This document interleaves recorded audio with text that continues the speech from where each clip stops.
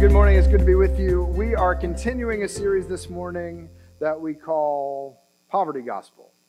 And it's kind of a weird place to start. You just leave that slide up there. You're going to leave it up there. One of the features of not having Wi-Fi this morning was that I don't have any illustrations for the thing. So just you can set that and leave it, and it should be good. Oh, it's going to try to rotate. That's what it's doing. So we're not going to worry about it. Just leave it off. I'm troubleshooting as we go here. It's kind of a weird image, and it's kind of a little bit of a backwards thing to what a lot of people are talking about today. There's a common phrase that people will refer to called the prosperity gospel. And it's this idea that if I choose to follow God, then God's going to fix all of my problems and give me everything that I want, plus a little bit more, because if I follow God and I'm a good boy or a good girl, then he must want to make sure that I'm happy all the time. And we all know how that goes with children, and God doesn't work with us any less graciously than we'd work with our own children. So this idea of poverty gospel is stemmed from this place that we see in Luke chapter 4. So I normally won't jump straight into the Bible as an introduction, but I want you to hear this as Jesus begins his ministry in Luke. He stands up and gives this short sermon where he quotes this passage and says, I'm the one who fulfills this passage. He says, the Spirit of the Lord is upon me because he has anointed me to proclaim good news. Gospel means good news. To proclaim good news to the poor. And he's sent me to proclaim liberty to the captives and recovering of sight to the blind, to set at liberty those who are oppressed, to proclaim the year of the Lord's favor. He says, I'm the one who fulfills all this. So this is really, really interesting. If you've never interacted with Jesus, if you've never read anything that he said, this is how he chooses to begin his ministry. This is the first sermon he starts to preach. And he says, he quotes from the Old Testament, from the Hebrew Scriptures, and says, I have good news, and it's for poor people and blind people and people who've been arrested and abused. And so I like the good news part, but I don't necessarily know that I'm the one that it's for. So that's what we're exploring a little bit in this series. That's what we'll be exploring in this series. We're going to be taking a look at what happens next after they try to throw him off a cliff and he just kind of walks through them. So let's pause together and let's pray. Jesus, there's no technical glitch, there's no blip that shows up on my radar that wasn't a surprise to you. And Lord, you've still brought us here together this morning. You've helped us to gather in your Spirit. Lord, we've sang together true words about your infinite and unending love for us. So Lord, we ask that you would calm our hearts, that you'd quiet our minds, that as we come to your word, we'd come seeking to understand what it is that you have said. Father, if there's anything I might say this morning that's my opinion or is not true, Lord, I pray that it would be quickly forgotten, but that the truth of your word and the Spirit that you speak through it with, I pray that those things would endure in our hearts. I thank you for this morning. It's in your name that we pray. Amen. So if you'd like to follow along with me, there should be a blue Bible stuffed under the chair in front of you. And we're going to continue in Luke chapter 4 and verse 31. And that's on page 1073 in those blue Bibles. So 1073 in the blue Bibles. We're in Luke chapter 4 and verse 31.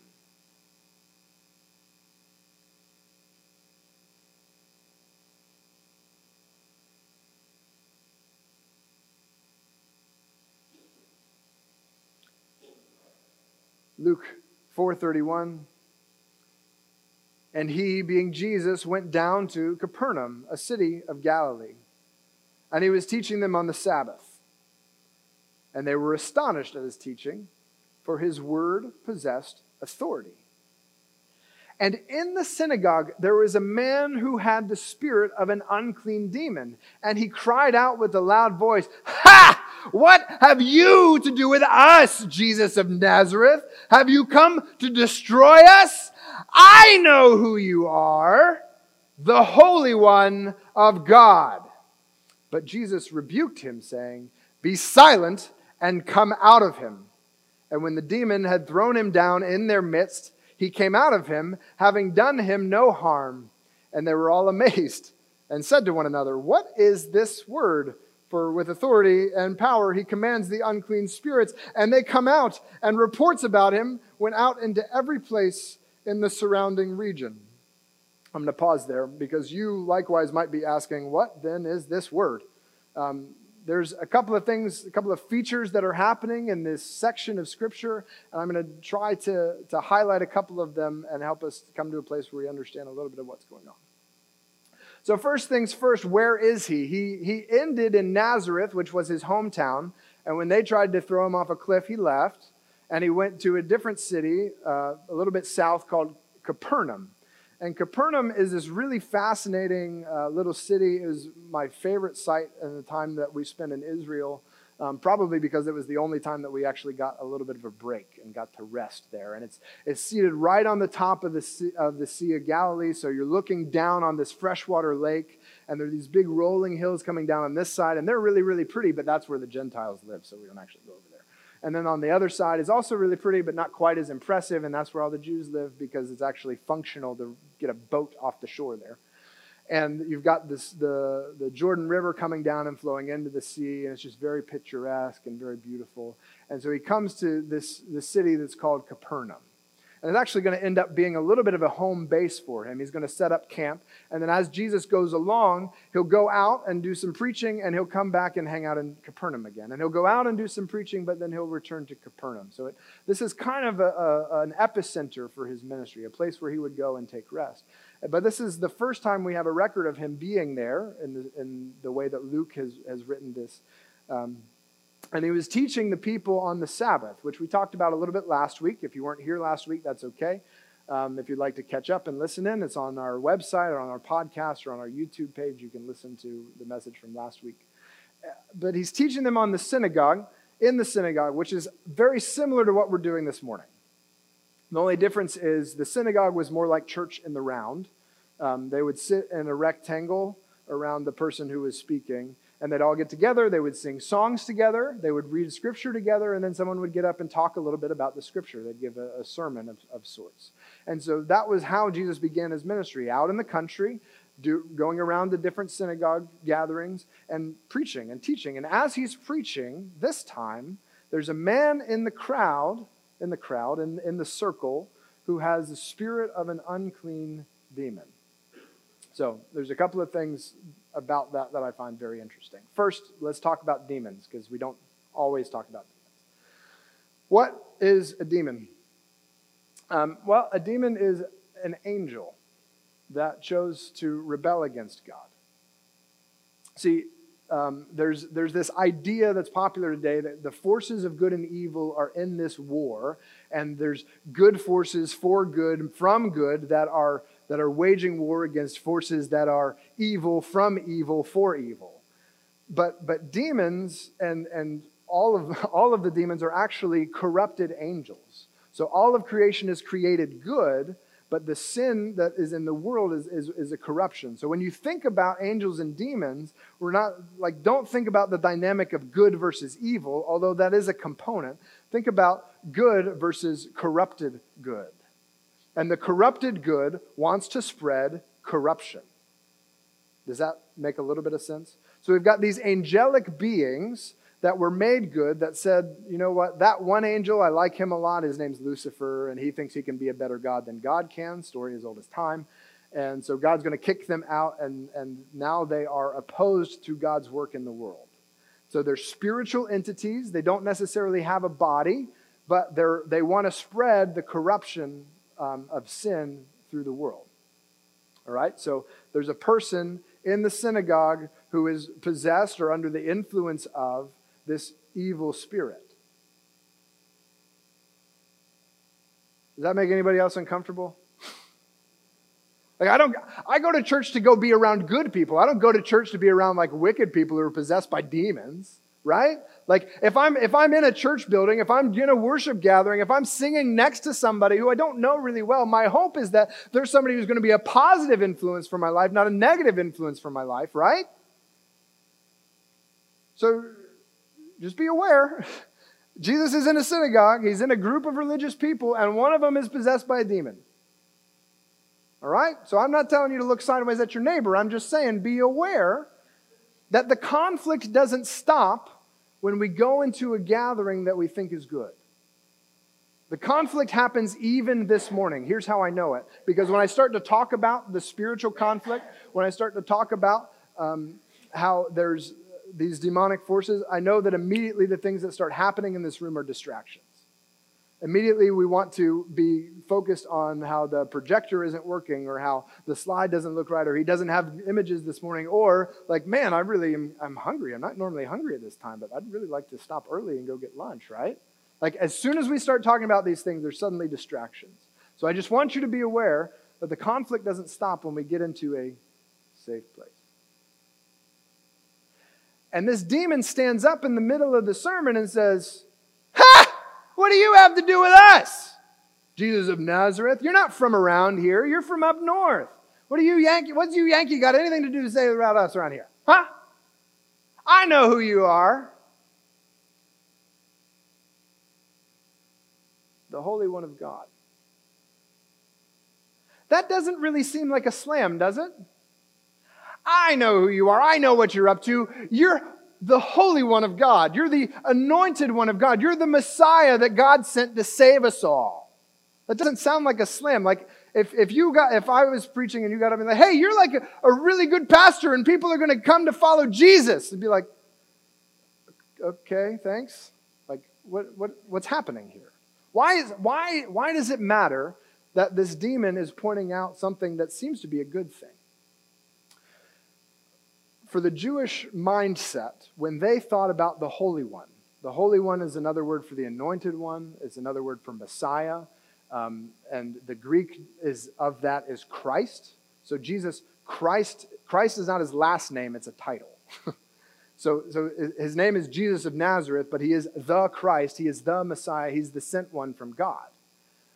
As Jews would read their Old Testament, as they'd read the Hebrew Scriptures, not knowing what God was getting ready to do very well, they understood that when the Messiah comes, he doesn't just come as a nice guy who walks around with lambs and tells everybody that their sins can be forgiven.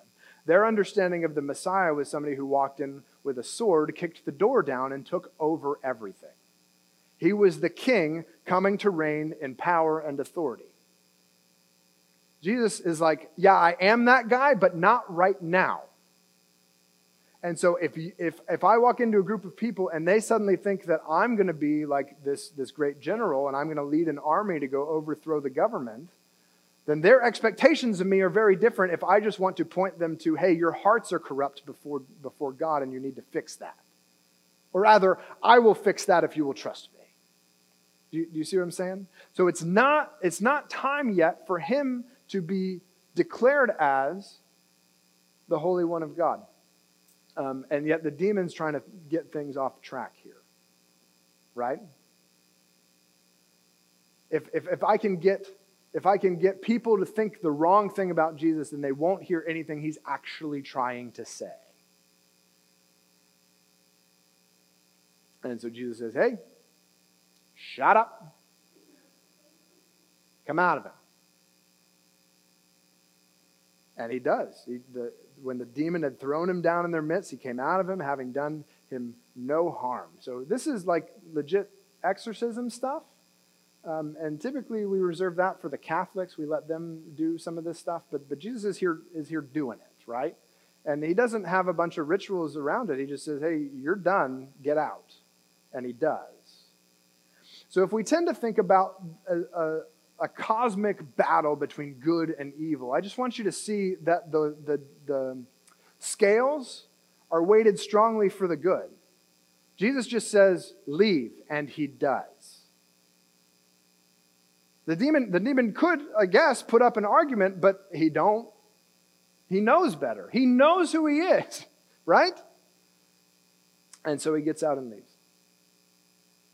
So And everybody's amazed, everybody's astonished by the word. Not only does he have authority to speak the word, not only does he have the authority to preach, but he also has like real power in the real world. And I don't know, I don't know if they kind of suspected this guy had a demon, or if it was news to them that morning. I could read a lot in between the lines there about some churches I grew up in, but I'm not going to. You know what I mean?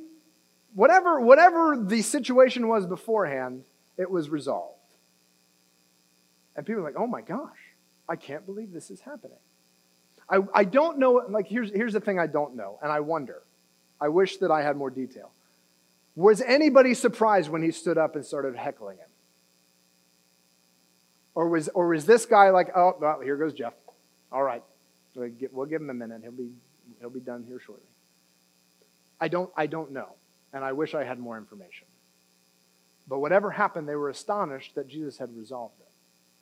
So here's an application question before we give you the big idea.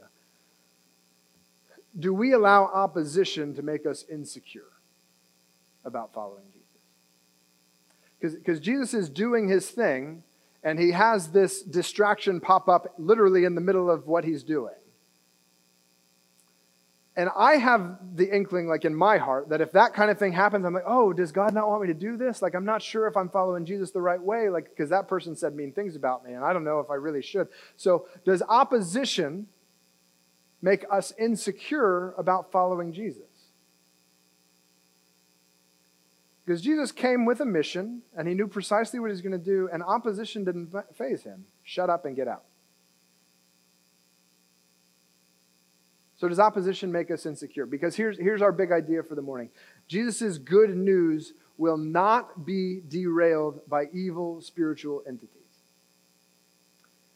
Jesus' good news will not be derailed by evil spiritual entities. And I've used those words very particularly, especially in this Star Wars age. I ain't talking about a force. We're not talking about spiritual like goodness kind of flowing through the world and spiritual evil kind of like trying to take over and Palpatine and blah, blah, blah. No. These are evil spiritual entities. There are personalities behind these demonic forces. I want to be clear about that. But even their opposition doesn't stand a chance against Jesus' good news. He says, look, I came to proclaim good news. It's coming. If you have something opposite to say, shut up and get out. Jesus' good news will not be derailed by evil spiritual entities. And not even be derailed by like somebody who's saying what is true at the wrong time.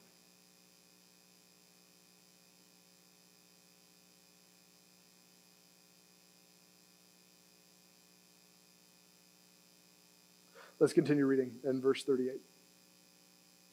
Luke chapter 4, verse 38. So he, being Jesus, and he arose and left the synagogue and entered Simon's house. Now Simon's mother-in-law was ill with a high fever, and they appealed to him on her behalf. And he stood over her and rebuked the fever, and it left her. And immediately she rose and began to serve them.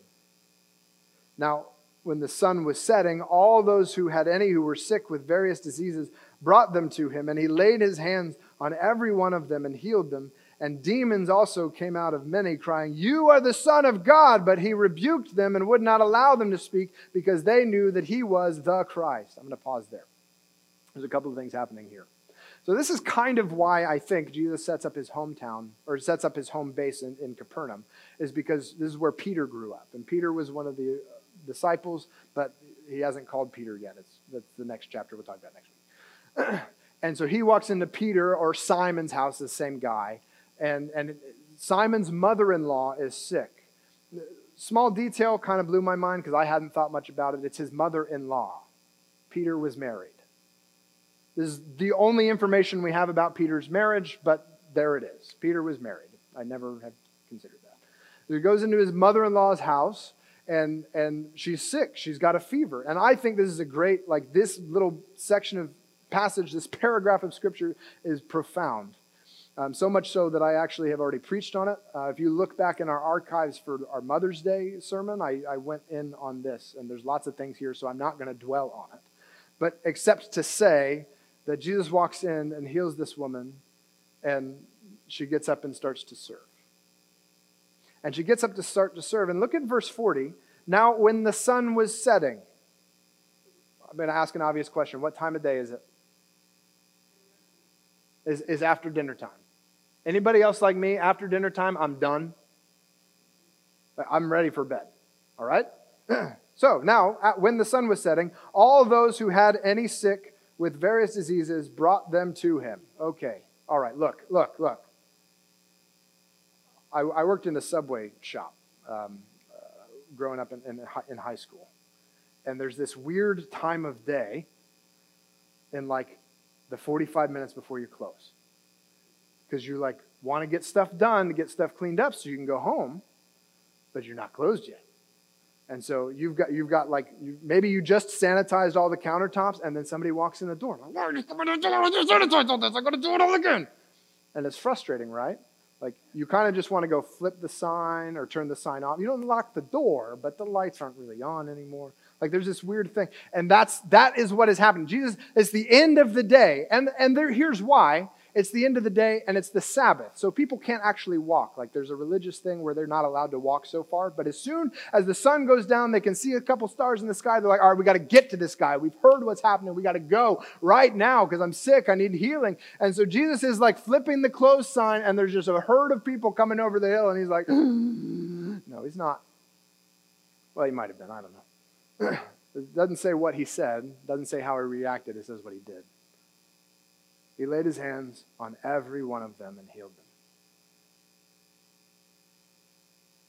Jesus, at the end of the day, after preaching, after kicking demons out of people, the Sabbath, trying to take some rest, and people show up, and he has compassion on them. And again, he's casting out demons, and as the demons come out, hear what they're screaming. Hear what the demons are screaming. You are the Son of God! But he rebuked them and would not allow them to speak because they knew that he was the Christ. It's not time for people to know yet. They won't understand. They won't understand. Keep your mouth shut. It's not time yet. Because my good news will not be derailed by evil spiritual entities. It's not time yet. Let's look at one more passage. Luke 4:42.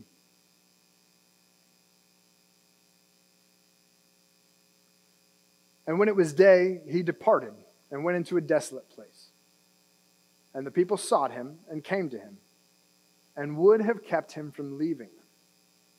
But he said to them, I must preach the good news of the kingdom of God to the other towns as well. For I was sent for this purpose. And he was preaching in the synagogues of Judea.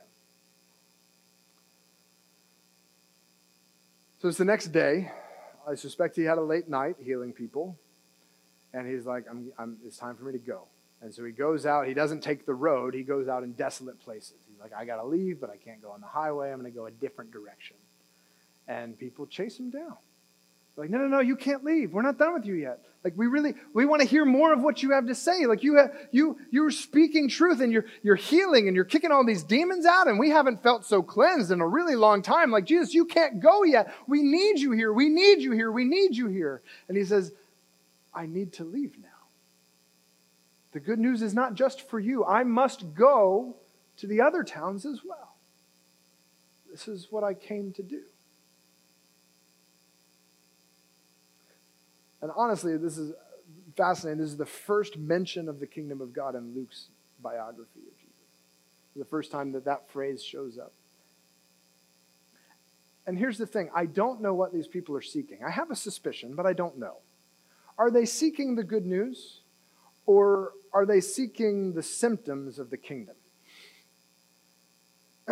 If we have a disease or if we have an illness, if we have a cold, there are symptoms of it, right? We have a runny nose, we have a fever, we have something like that. But the runny nose and the fever are actually a reaction to the infection. It's not the runny nose and the fever are not the problem. They're symptoms of the problem, right? So Jesus healing people and casting out demons, I think, are not the thing that he came to do, but they are symptoms of the kingdom. And so I don't know if people are seeking the kingdom. I don't know if they're seeking the good news that Jesus came to proclaim, or they're seeking the symptoms of the kingdom. You are doing these things, and we want more of them. I don't care what the heart is that you're driving at.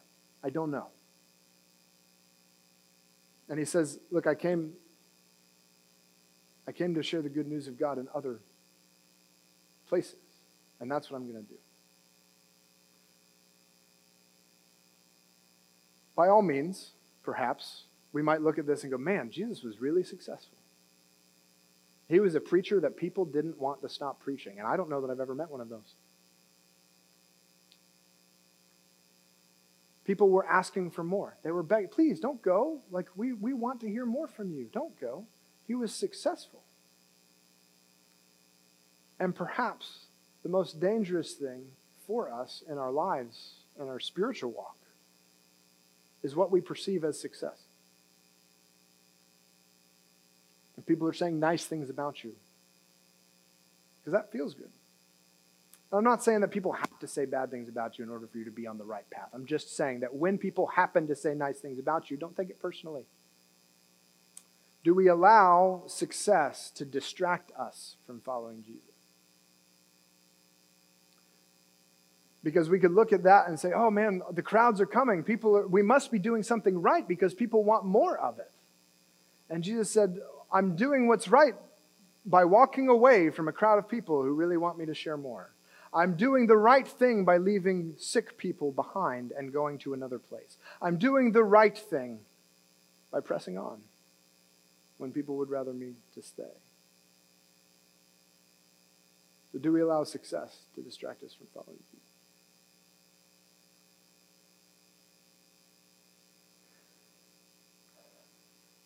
I feel like now that it's up there, I should explain. As we were talking about the crowd coming in at closing time, and Jesus was probably getting ready for bed, like we've got a routine, a physical routine, and those are good and healthy things. But sometimes our routine can distract us from meeting the need or following Jesus when opportunities arise. Because the bottom line is Jesus' good news will not be derailed by evil spiritual entities, no matter what kind of opposition, what kind of attack, what kind of distraction. Good things can distract from the best things that they may send our way. Jesus' good news will not be derailed. Let's pray together.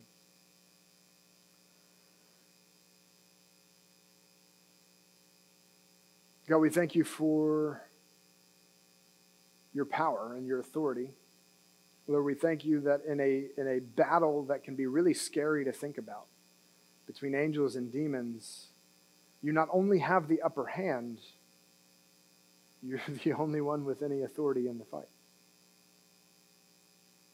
So God, as we read about demons and interactions in the past, Lord, we're not filled with fear, but comforted that you have authority over them. And so, Lord, we pray that you would continue to draw us close to you, that you'd continue to lead us forward into the truth of your word. That maybe we've come to you seeking the symptoms of the kingdom, but Lord, we pray that you'd lead us to seek the kingdom itself. And the king of the kingdom, which makes it so great. It's in your name that we pray. Amen.